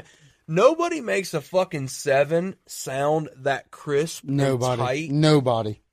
Yep. Well, I think, Tyler, you talked about it earlier in the show, is their tone is just immaculate. It's absolutely immaculate. Go ahead. What's your point? I was just going to say, with Preston recently getting a 7-string, he kind of looked into the tuning and stuff they use. It's a unique Preston. You want to touch on based that? in C sharp. Yeah, it's based out of C sharp. So it's not like it's a super low. My all-time favorite tuning, I call it God's tuning, is C sharp. So whatever. Well, I will say that I think this song might be a half step lower. So I think this song may be out of C on the top 6 string. It sounds like it. And the top string is a G instead of a G sharp. Well, it's like, dude, you don't need to go super low to be heavy. And they're heavy as fuck. I've been bitching about this for how many episodes now? I mean, we talk about it all the time. I'm so you've been bitching about it for like a year and a half. Dude, I'm so sick of hearing bong, bong, bong. It just sounds like a bass guitar. Let the bass guitar carry that bong. You don't need two. You don't need 3 guitars. Did a good job representing. No, that's it. You don't need 3 guitars carrying that same note. That's like Silent Planet came out with that latest album, that most recent album. And it was. I was did not afraid tickle my fancy. No. Dude. I was afraid Invent was going to do that with their new record because they've kind of done some of that shit in the past. Alpha Wolf has too, but their new album doesn't. But go ahead. No, so they're so fucking awesome. They make before a the tone tuning. point. What was the point you had made? Or maybe it was you. I made a lot of great points. I had something. I always make fantastic points. I never miss. Ever. Where I knew this song was different, and I understand it started off with a bass riff, which is different for Polaris, right? Yes. But where I knew this song is different is when the vocals were introduced. Jamie's like kind of vibing and like doing this like in the background. Yeah, it's very. And I'm like trying to hear Jamie when I'm listening. I'm like, wait a second. And then he builds it up. They build it up, and Jake starts screaming. While Jamie's rapping. And then Jamie does the rap part, and I'm like, holy shit. And rap screams, go listen to the last Landmarks album. Yep. Rap screams really, and Screaming Evidence. Yep. We do Sean a little bit. On the Mom Song. The Mom Song. Yep. Rap screams, bro, they hit different. And Jamie, like, it's just this big build up. And the thing about Polaris is they rarely ever play the same riff twice the exact same way, ever. And if they do, it's the best fucking riff you ever heard. And a chorus doesn't sound like, they don't do the whole verse, chorus. I mean, no, they don't. It's this big, spaced out, everything's different. But they put it all together. And it meshes so well. And Inhumane is the perfect example for that, where the whole song I'm listening to, Preston, you've talked about this so many times on the show. Yeah. I want to be surprised. I don't want to know what's coming next. I've heard verse, chorus, breakdown, blah, blah, blah, so many times. This song, Inhumane, the whole time I'm listening to it, I'm like, what especially the first time, I'm like, what's next? I have no clue what's coming. It's just this big onslaught of surprise release, surprise song throughout the entire song. Mm-hmm. I love it. Yeah, it's just, I'm trying to find the words to describe it. Is it their greatest song ever? No. But it's fucking legit. But it didn't miss. No. They don't. It's an elite. They do not. They don't miss. You find me one, I will go to fucking war and die on this hill. You find me one bad Polaris song. Yep. I dare you. Yep. Go listen to their whole discography, all the EPs, the first album, all of it. All you right, find me one bad song. You can't. Are you saying a bad Polaris song in relation to their other songs, or a bad just a song you don't like? A song you don't like. A song you don't like. Yeah, that doesn't exist. It doesn't. There's a difference between a bad Polaris song and a bad song. Yes. Right. Okay. Because so that's what I was getting at. The worst like Polaris there might song, be a song or two. The in worst there that's Polaris like, song is a great Alpha Wolf song. Right. And that's what I was getting at. Because fight me. Polaris versus Polaris. There might be some. Yeah, for sure. There might be some. No one's ever asked me what's but... your least favorite Polaris song, because boy, I'd really have to fucking think. I'd be like, well, what's one that I've maybe heard too many times that I don't want to go listen to again? But you know how many times I've heard "Consume"? Yeah. Hey, Kyler. Yeah.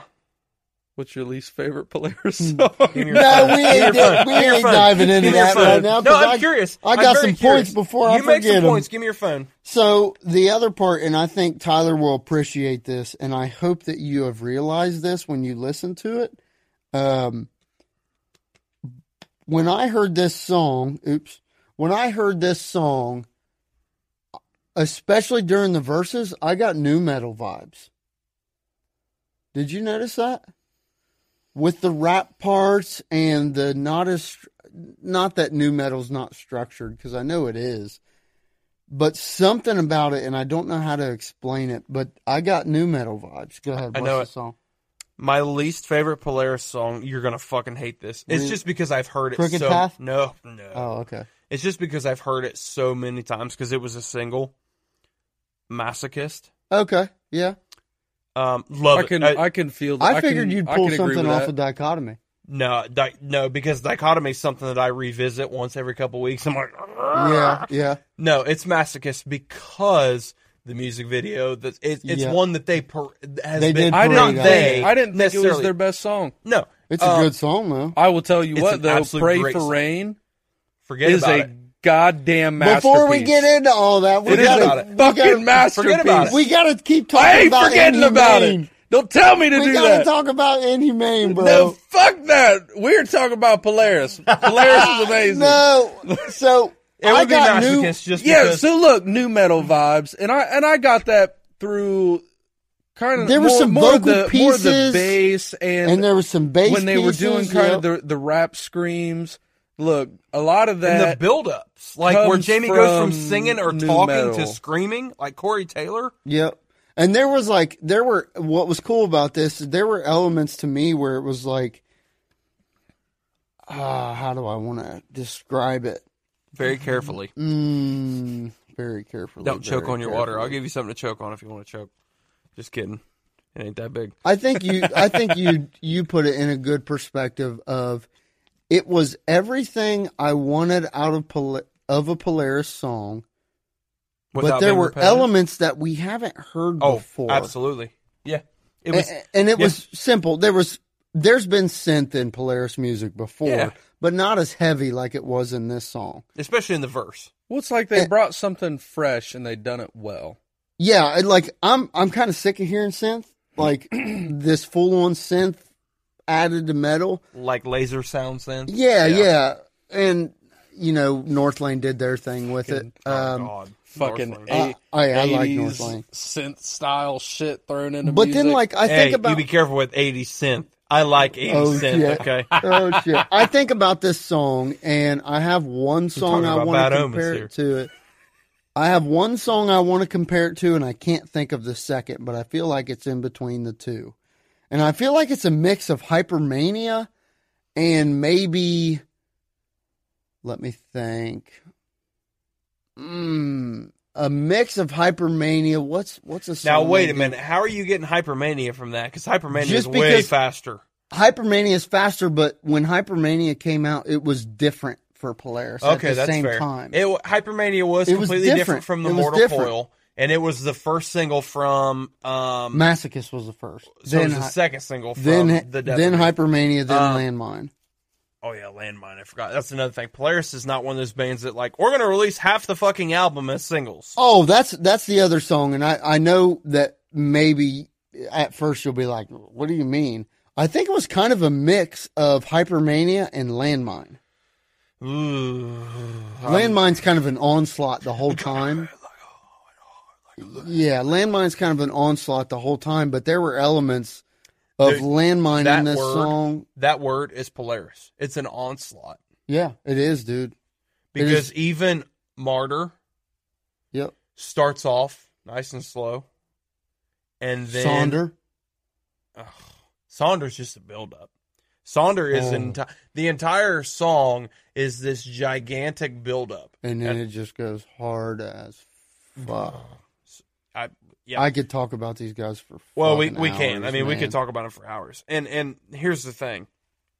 Yes, I understand we're probably biased, but listen, these guys have flown under the radar for the. I mean, not so much anymore. I'm sick of it.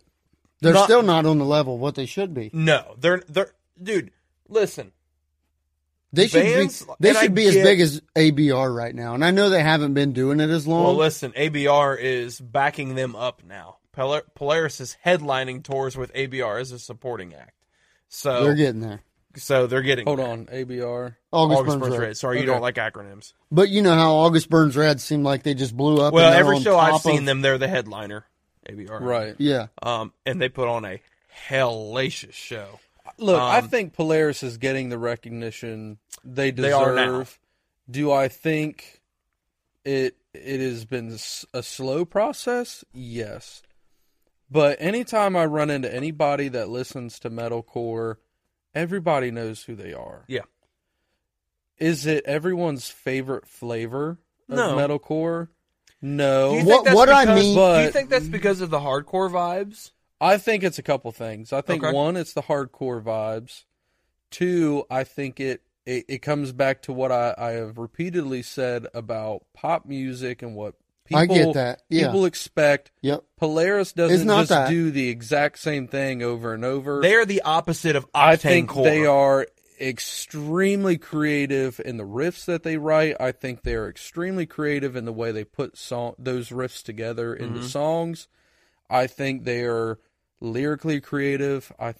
Their bass player ain't no bitch. I mean, no. he plays with a pick, and I normally got something to say about that, but like The shit they're doing? the shit they're doing, You really can't finger pick that. you really can't finger pick it and he as sings. clean as he is playing And it he while sings. singing. Yeah.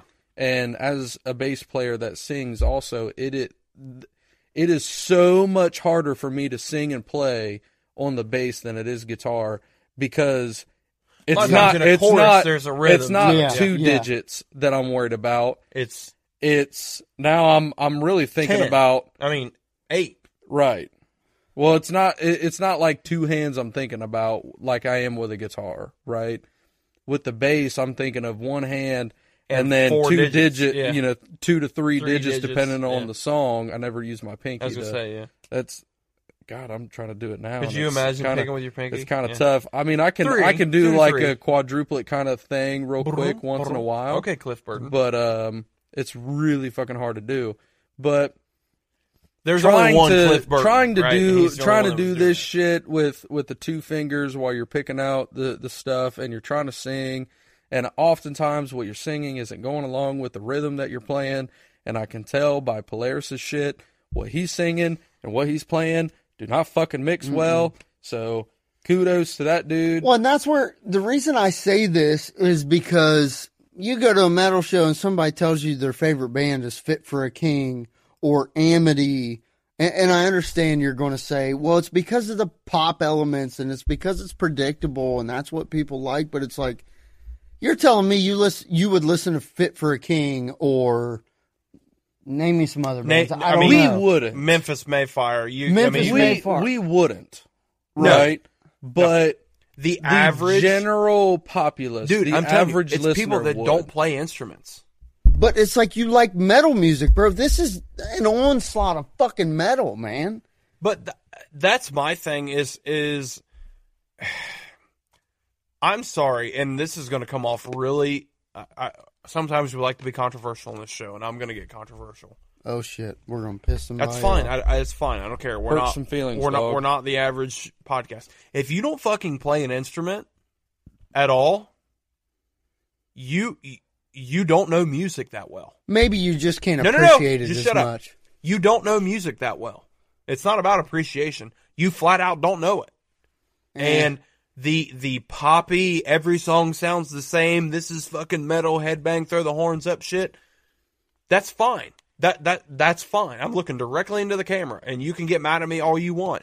If you don't play an instrument and you don't dissect music and understand music, a band like Polaris or a band like Moths or you name it that we talk about on this show constantly, Greyhaven, Norma Jean, Thrice, these incredibly diverse complicated musically complicated bands that we talk about aren't going to be your cup of tea all the time because you don't fucking know what you're listening to. Yeah. That's okay. I will meet you in the middle with that. Okay. Do I agree? Yes. But I want to add a little context to it. Sure. It's not like you have to I'm the dick, you're the mediator. It's not even like you have to be the greatest guitarist ever, the greatest drummer ever, or the greatest bass player ever, the greatest vocalist ever.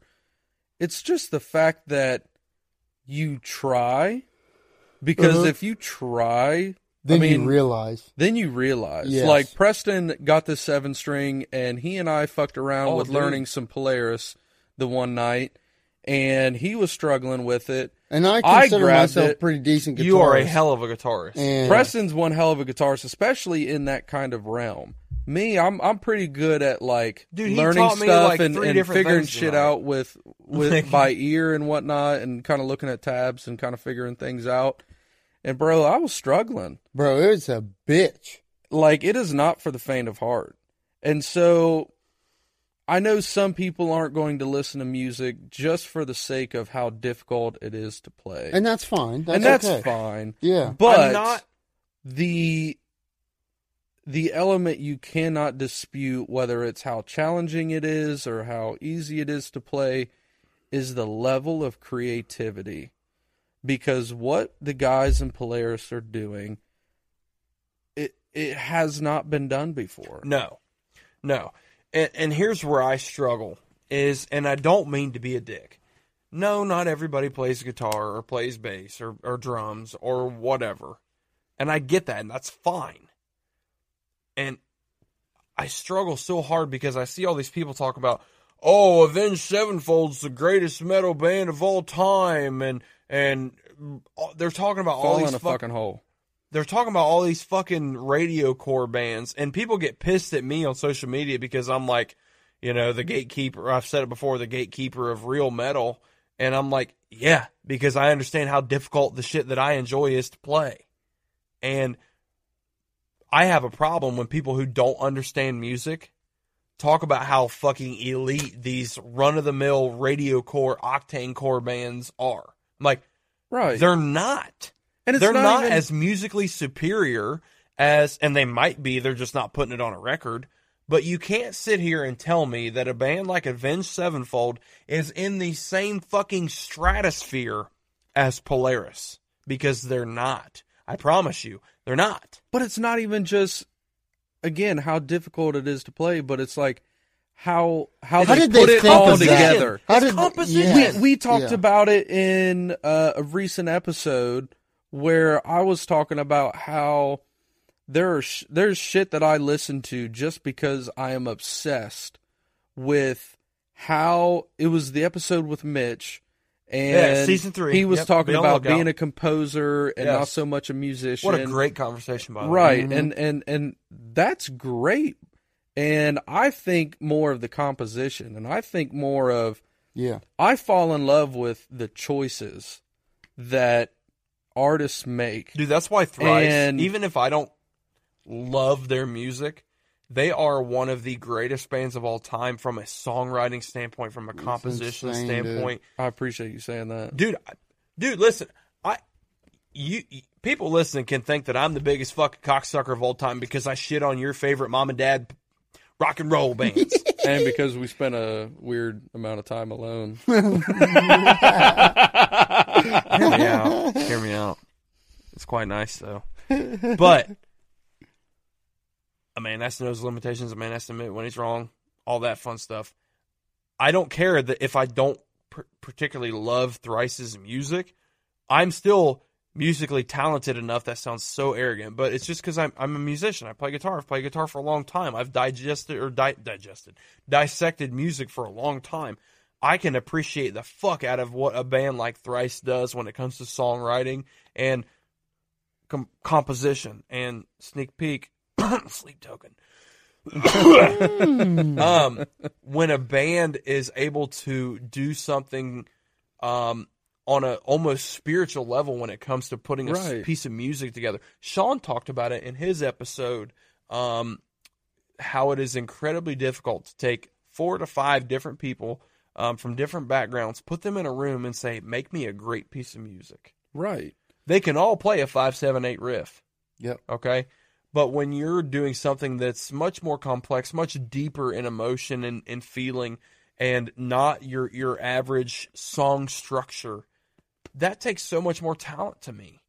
And that's why I get so frustrated when these people who really don't understand music, and I'm here to teach you, we're here to teach you, we're trying to pull you into this group of, listen to this, because this shit's on what you're listening to. I know it sounds judgmental, but it's not meant to be that way. I'm just trying to open your eyes and expand your musical horizons to something that, takes way fucking longer to put together than the last, Five Finger Death Punch record that you listen to. That takes took them so 2 much months more to do. talent, though, too. It because, does. Look, I'm glad you said it, because I've said enough dickhead shit. It's like this. I love when you say that. I have fallen in love with the choices that the guys from Polaris make. That's metal as fuck. And I have fallen in love with the way they put their layers together, because they do it in such a creative way. They are extremely talented musicians, so they're doing things that are really extremely difficult to play, but they're also putting things together that not the average person would think of. And you can tell there's such a chemistry within the band that they're able to feed off of each other. Changes. Bro, there's an energy in that fucking room together, and that's what I want to hit on when you said that. So it's a 5-piece, right? So you got 5 hellacious musicians, and we hear that in their music, right? You got Ryan, stud. Rick, stud. Dan on the drums, absolute freak show. Jake on the bass, he's nuts. I don't know how. Freak show. Yeah. I don't know how he sings. He might be the does what biggest he freak does. in the band. And then you got Jamie, who's a freak show in itself. He's superhuman. So not only are we talking about a band that individually are freak shows, right? They're able to get in a room together, and there's a certain energy that goes around in that room, and I would love to just sit there and be a fucking fly on the wall. Oh my God. In a recording session with them? But there has to be a certain energy that goes around in that room of, no, Rick, don't go there. I'm not thinking that part. Let's try this and see if we can mesh it back to this later on in the song. And that just flows, and it gets the next guy going, and I feel like I can see it and picture it. Well, you can see it because that's what we've been doing with our new songs. Right. Yep. You can feel every single piece of their creative energy in every song that they do. You said it perfectly. Like there might be a piece that Rick wrote that, Ryan or Jamie's like, I love that, but I don't love it here. Yeah. How can we tie it in somewhere over here because it would fill this space great? The critical thinking and creative thought that goes into every one of their songs. Every Polaris song is a fucking journey. Yep. It is not just some like fucking just we're just gonna put some. There are a lot of bands out there that can write a song or two like that. I'll give you a perfect example. A Day to Remember. You talked about them earlier. Sometimes You're the Hammer, Sometimes You're a Nail. That's a fantastic song. Mm-hmm. That song has so many different layers and so many different emotions in one piece of music. That's an all-timer. I love that song. That's it for them, for me. For you. I don't know that they have another one that touches that song. Yeah. They might. I mean, I probably need to re-listen. But that's one. They might have another. I could probably take you down a Day to Remember journey that you would appreciate. Absolutely. I sleep but on them. But it comes down to knowing who you are and your taste, and like we talked about, kind of the bridge. You got to show the person the right shit to get them into it so they can appreciate it and then dig into the other stuff. My ultimate point there was that there's a lot of bands out there that can write a few songs that have that complexity and range of emotion and excellence in composition. Every single song that Polaris puts together on a fucking 12-song record does not miss. They all feel like their own album. Every song feels like its own album. It's its own experience. And there is no one else out there on this planet, for me, that does it like that. And that's where I think I'm trying to digest all that we're talking about, and I'm thinking from a listener's perspective that may not be a musician. Like, for example, y'all have heard the story a million times, but me and Kyler grew up playing riffs because of Metallica. And I'm thinking of somebody that's not a musician or doesn't play an instrument. Before you get in this, let me preface this. I know I said that if you don't play an instrument, you don't know music. I don't mean it in that totality sense. Yeah. I mean, because I know people out there that don't play an instrument that really love the kind of shit that I love because they really digest it, and they just don't play an instrument. That's okay. So don't think that I'm speaking to an entire group of people. I'm just saying, on the whole, if you play an instrument, you really digest music more. I'm just trying to encourage people to pick up a fucking guitar, really. Yeah. In all honesty. Sorry, Preston. No, you're okay. So I'm thinking of somebody that may not play an instrument, but is into this kind of music. And I think of Polaris, and I think of Monuments, I think of Make Them Suffer. I think of bands along that realm that are, well, we call them riffy bands, whatever. Yeah, riffy bands. And maybe we're attracted to that because of how riffy it is, and other people are into Amity Affliction and A Day to Remember. Like other people who don't play instruments are into A Day to Remember. They're into Amity. They're into Beartooth's got some shit, but I see where you're coming from. Is it because that's not what they're interested in? They're simply just interested in the song? When you guys first met me, was I into the riffy shit? No. But you were a guitar player, which is weird. I'm a guitar player. I was never really into the super riffy stuff. Could I appreciate it? Could I listen to it and enjoy it? Yeah. Yes. But it wasn't was it my favorite thing to listen to?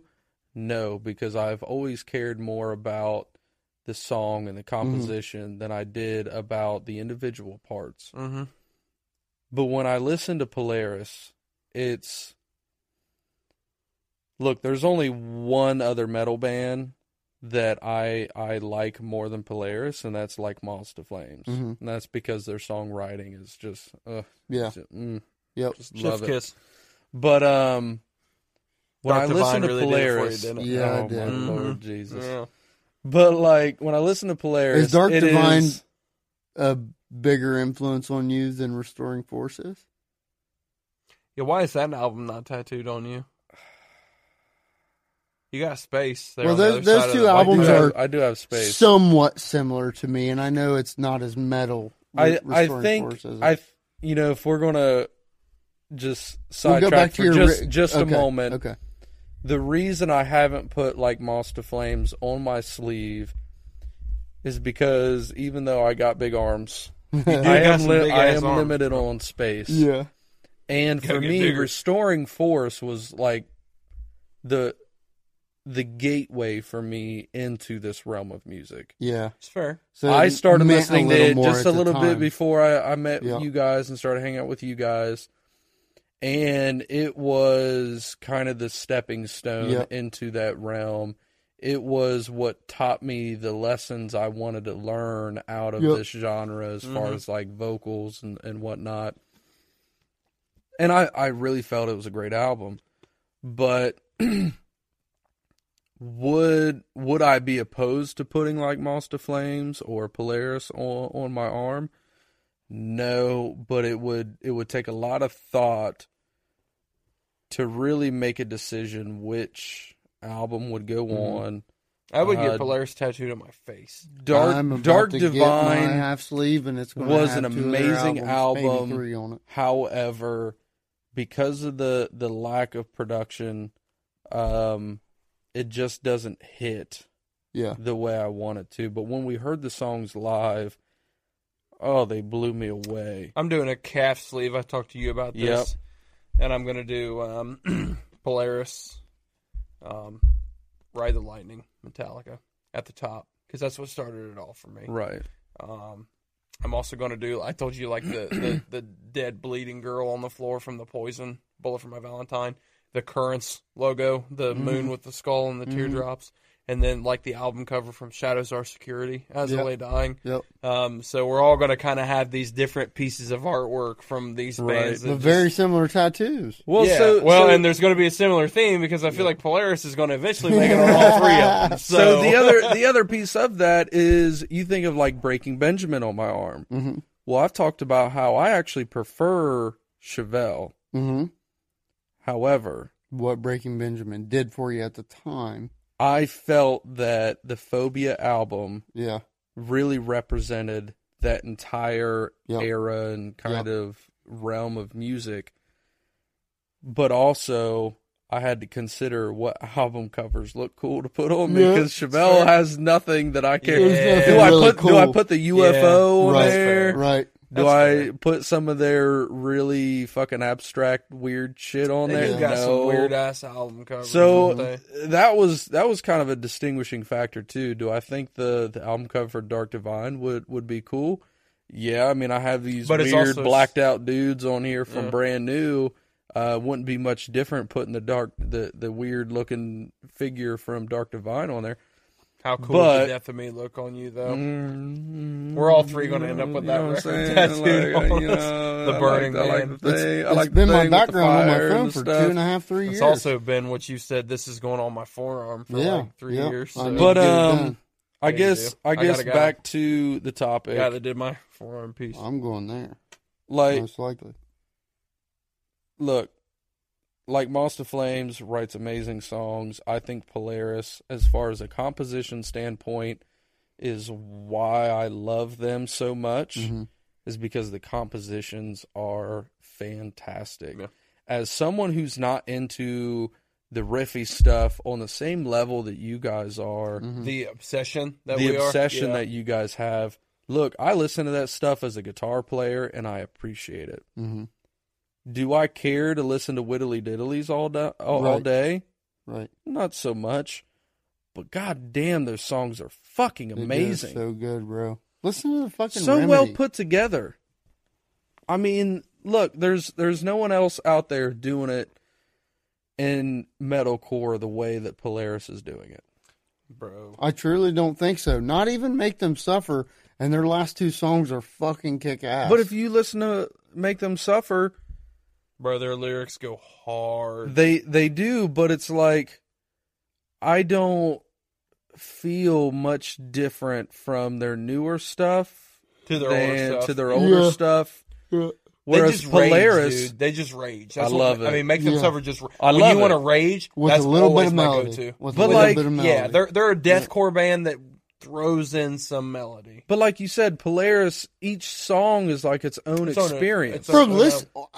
And every album, they're adding in something fresh. Yeah, and doing it well. There's an episode, I don't know if it was a couple weeks ago or whenever the hell it was.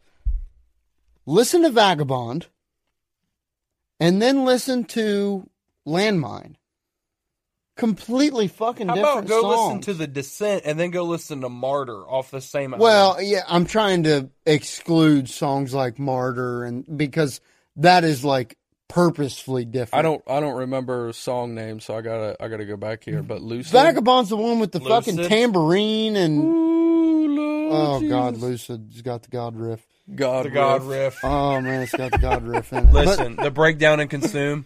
Crooked Path. Oh, bro, Crooked Path is one of my favorites. Jesus Christ.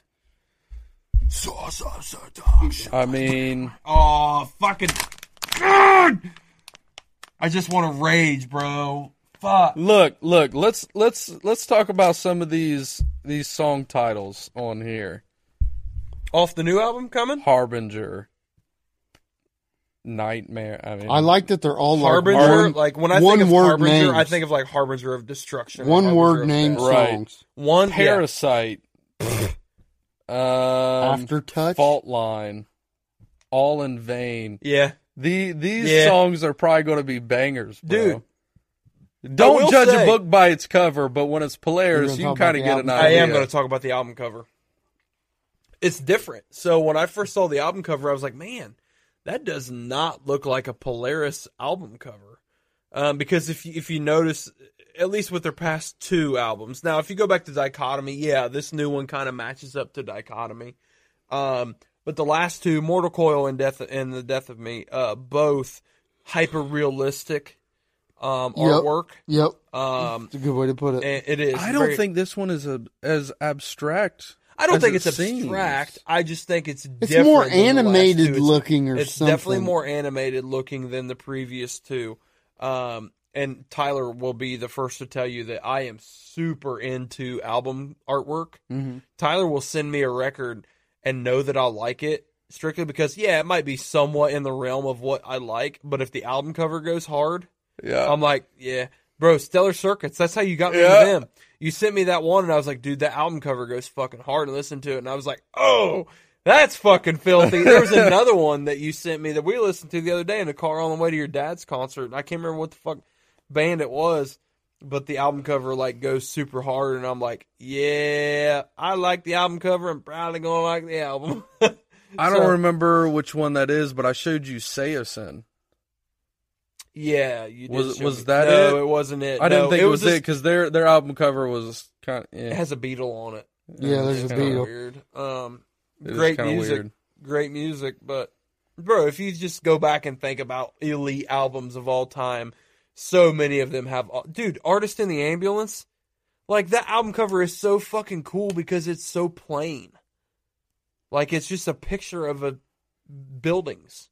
Right. And it's so like, a cool topic to cover on this show, and I don't think it needs to be for this episode. Is it the album cover, or is it because of you listen to the album, it changed your life in some way, and you associate those songs with that album I think cover? First impressions are everything, right? So when you're looking at an album cover, when you click on a record to listen to it for the first time, you see the album cover. You have a first impression in your mind. Mm-hmm.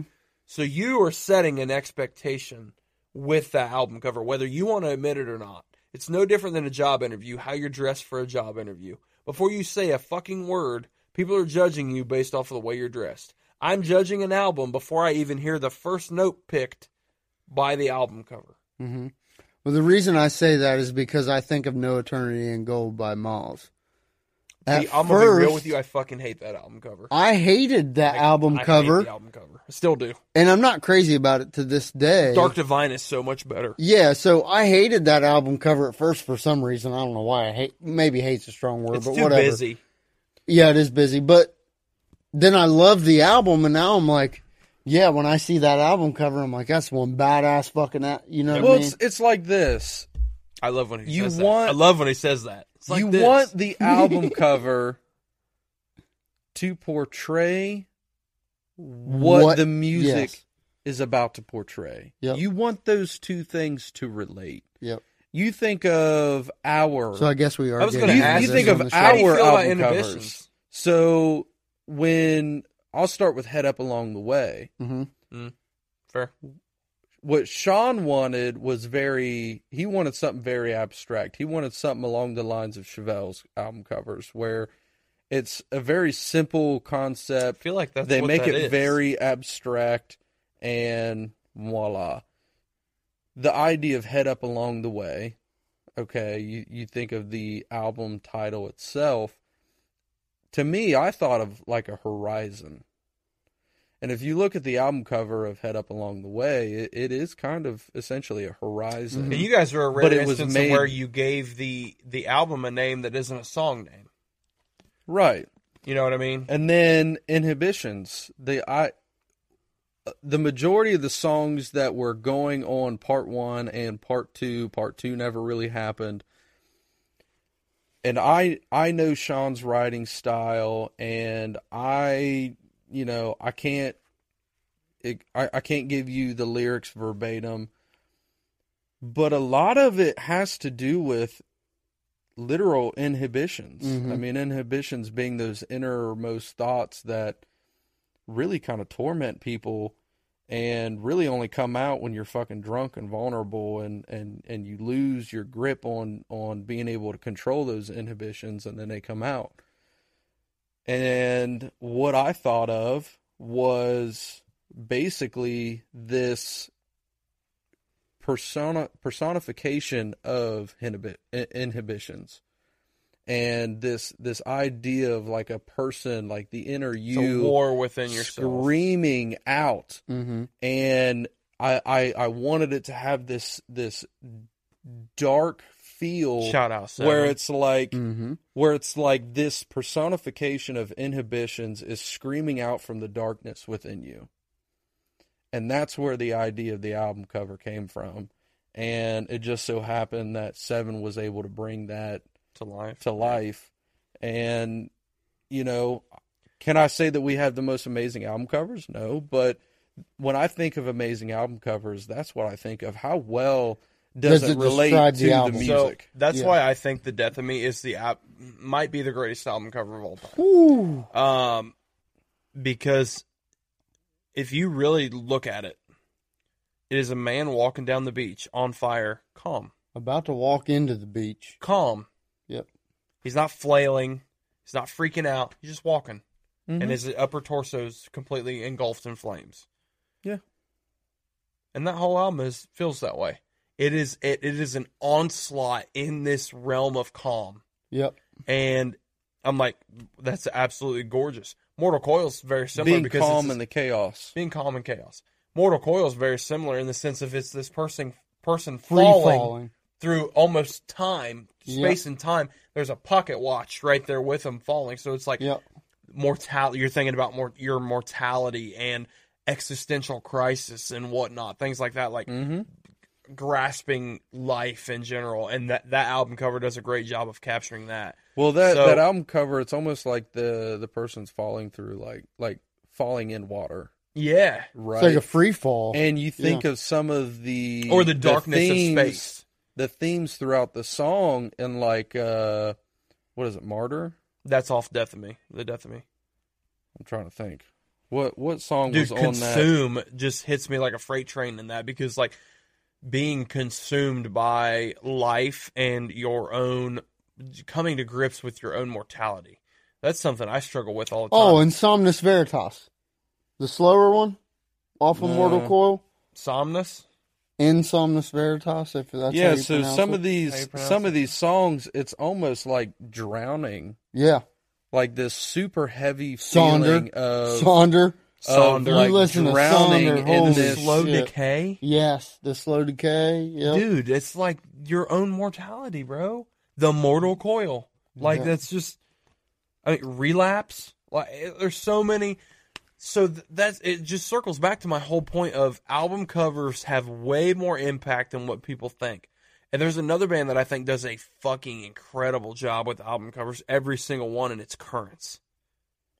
I know that they look busy, but if you go look at some of their album covers in relation to the song title and some of the records on there, The Place I Feel Safest, it's two dudes standing together and one's holding a knife behind his back. The Death We Seek, their newest one, it is this like warrior marching in hell.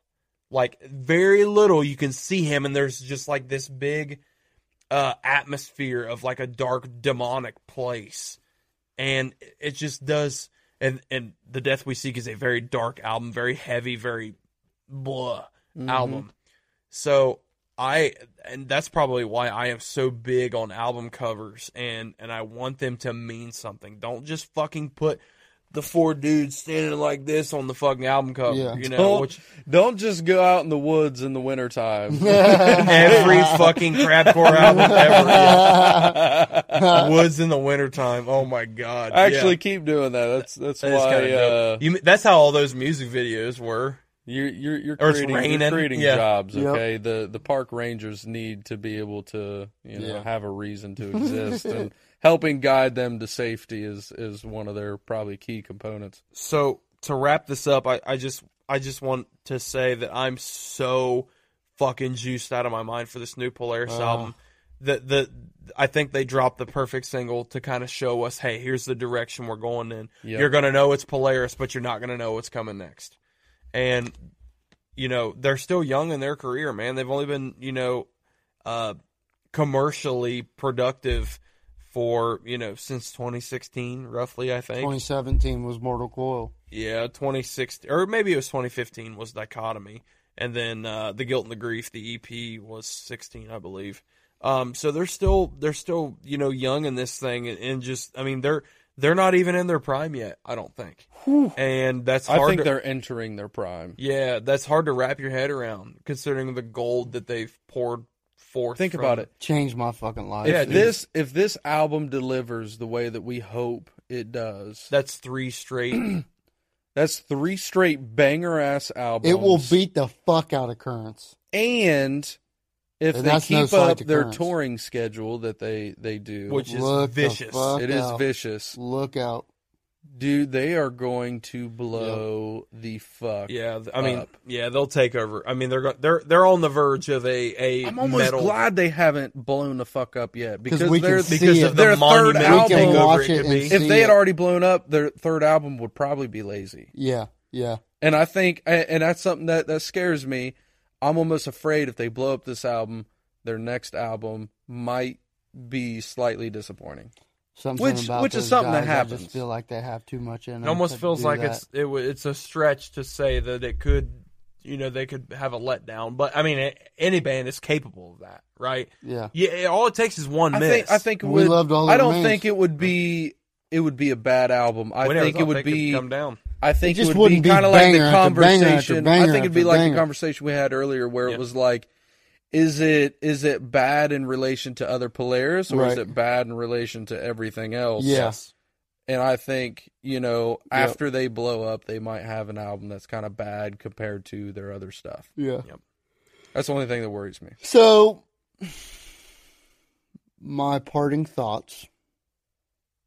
Polaris changed my life. Same. They filled a gap for me in music very similar to an All That Remains that did years ago, very similar to Metallica did for me years ago, and so many other bands. But and maybe it's just because of present time, and I know we've said it several times, but to me, there's nobody else like them. Mm-mm. Nobody. And I'm so fucking stoked for this new album. Me too. Well, guys, I think we've probably ran a little longer than what we wanted to for a traditional bonus content episode, so we'll have some after show discussions about what to do with this one, because this was a special one. This was a good one. And I want to thank each and every one of you for sticking with us here, especially our folks on Patreon. Thank you, guys. As a reminder, to go follow all of our socials at TSIS Podcast. Like, comment, rate, review. Tell us we fucking suck. Tell us we're dickheads. I don't care. Any interaction is good interaction. So, again, appreciate each and every one of you guys and gals for tuning in and listening each and every time we put something out. We appreciate y'all. If it wasn't for you guys, we wouldn't be able to keep doing this. So, thank you. And until next time, we are the Screaming Idiots. Peace, love, dove.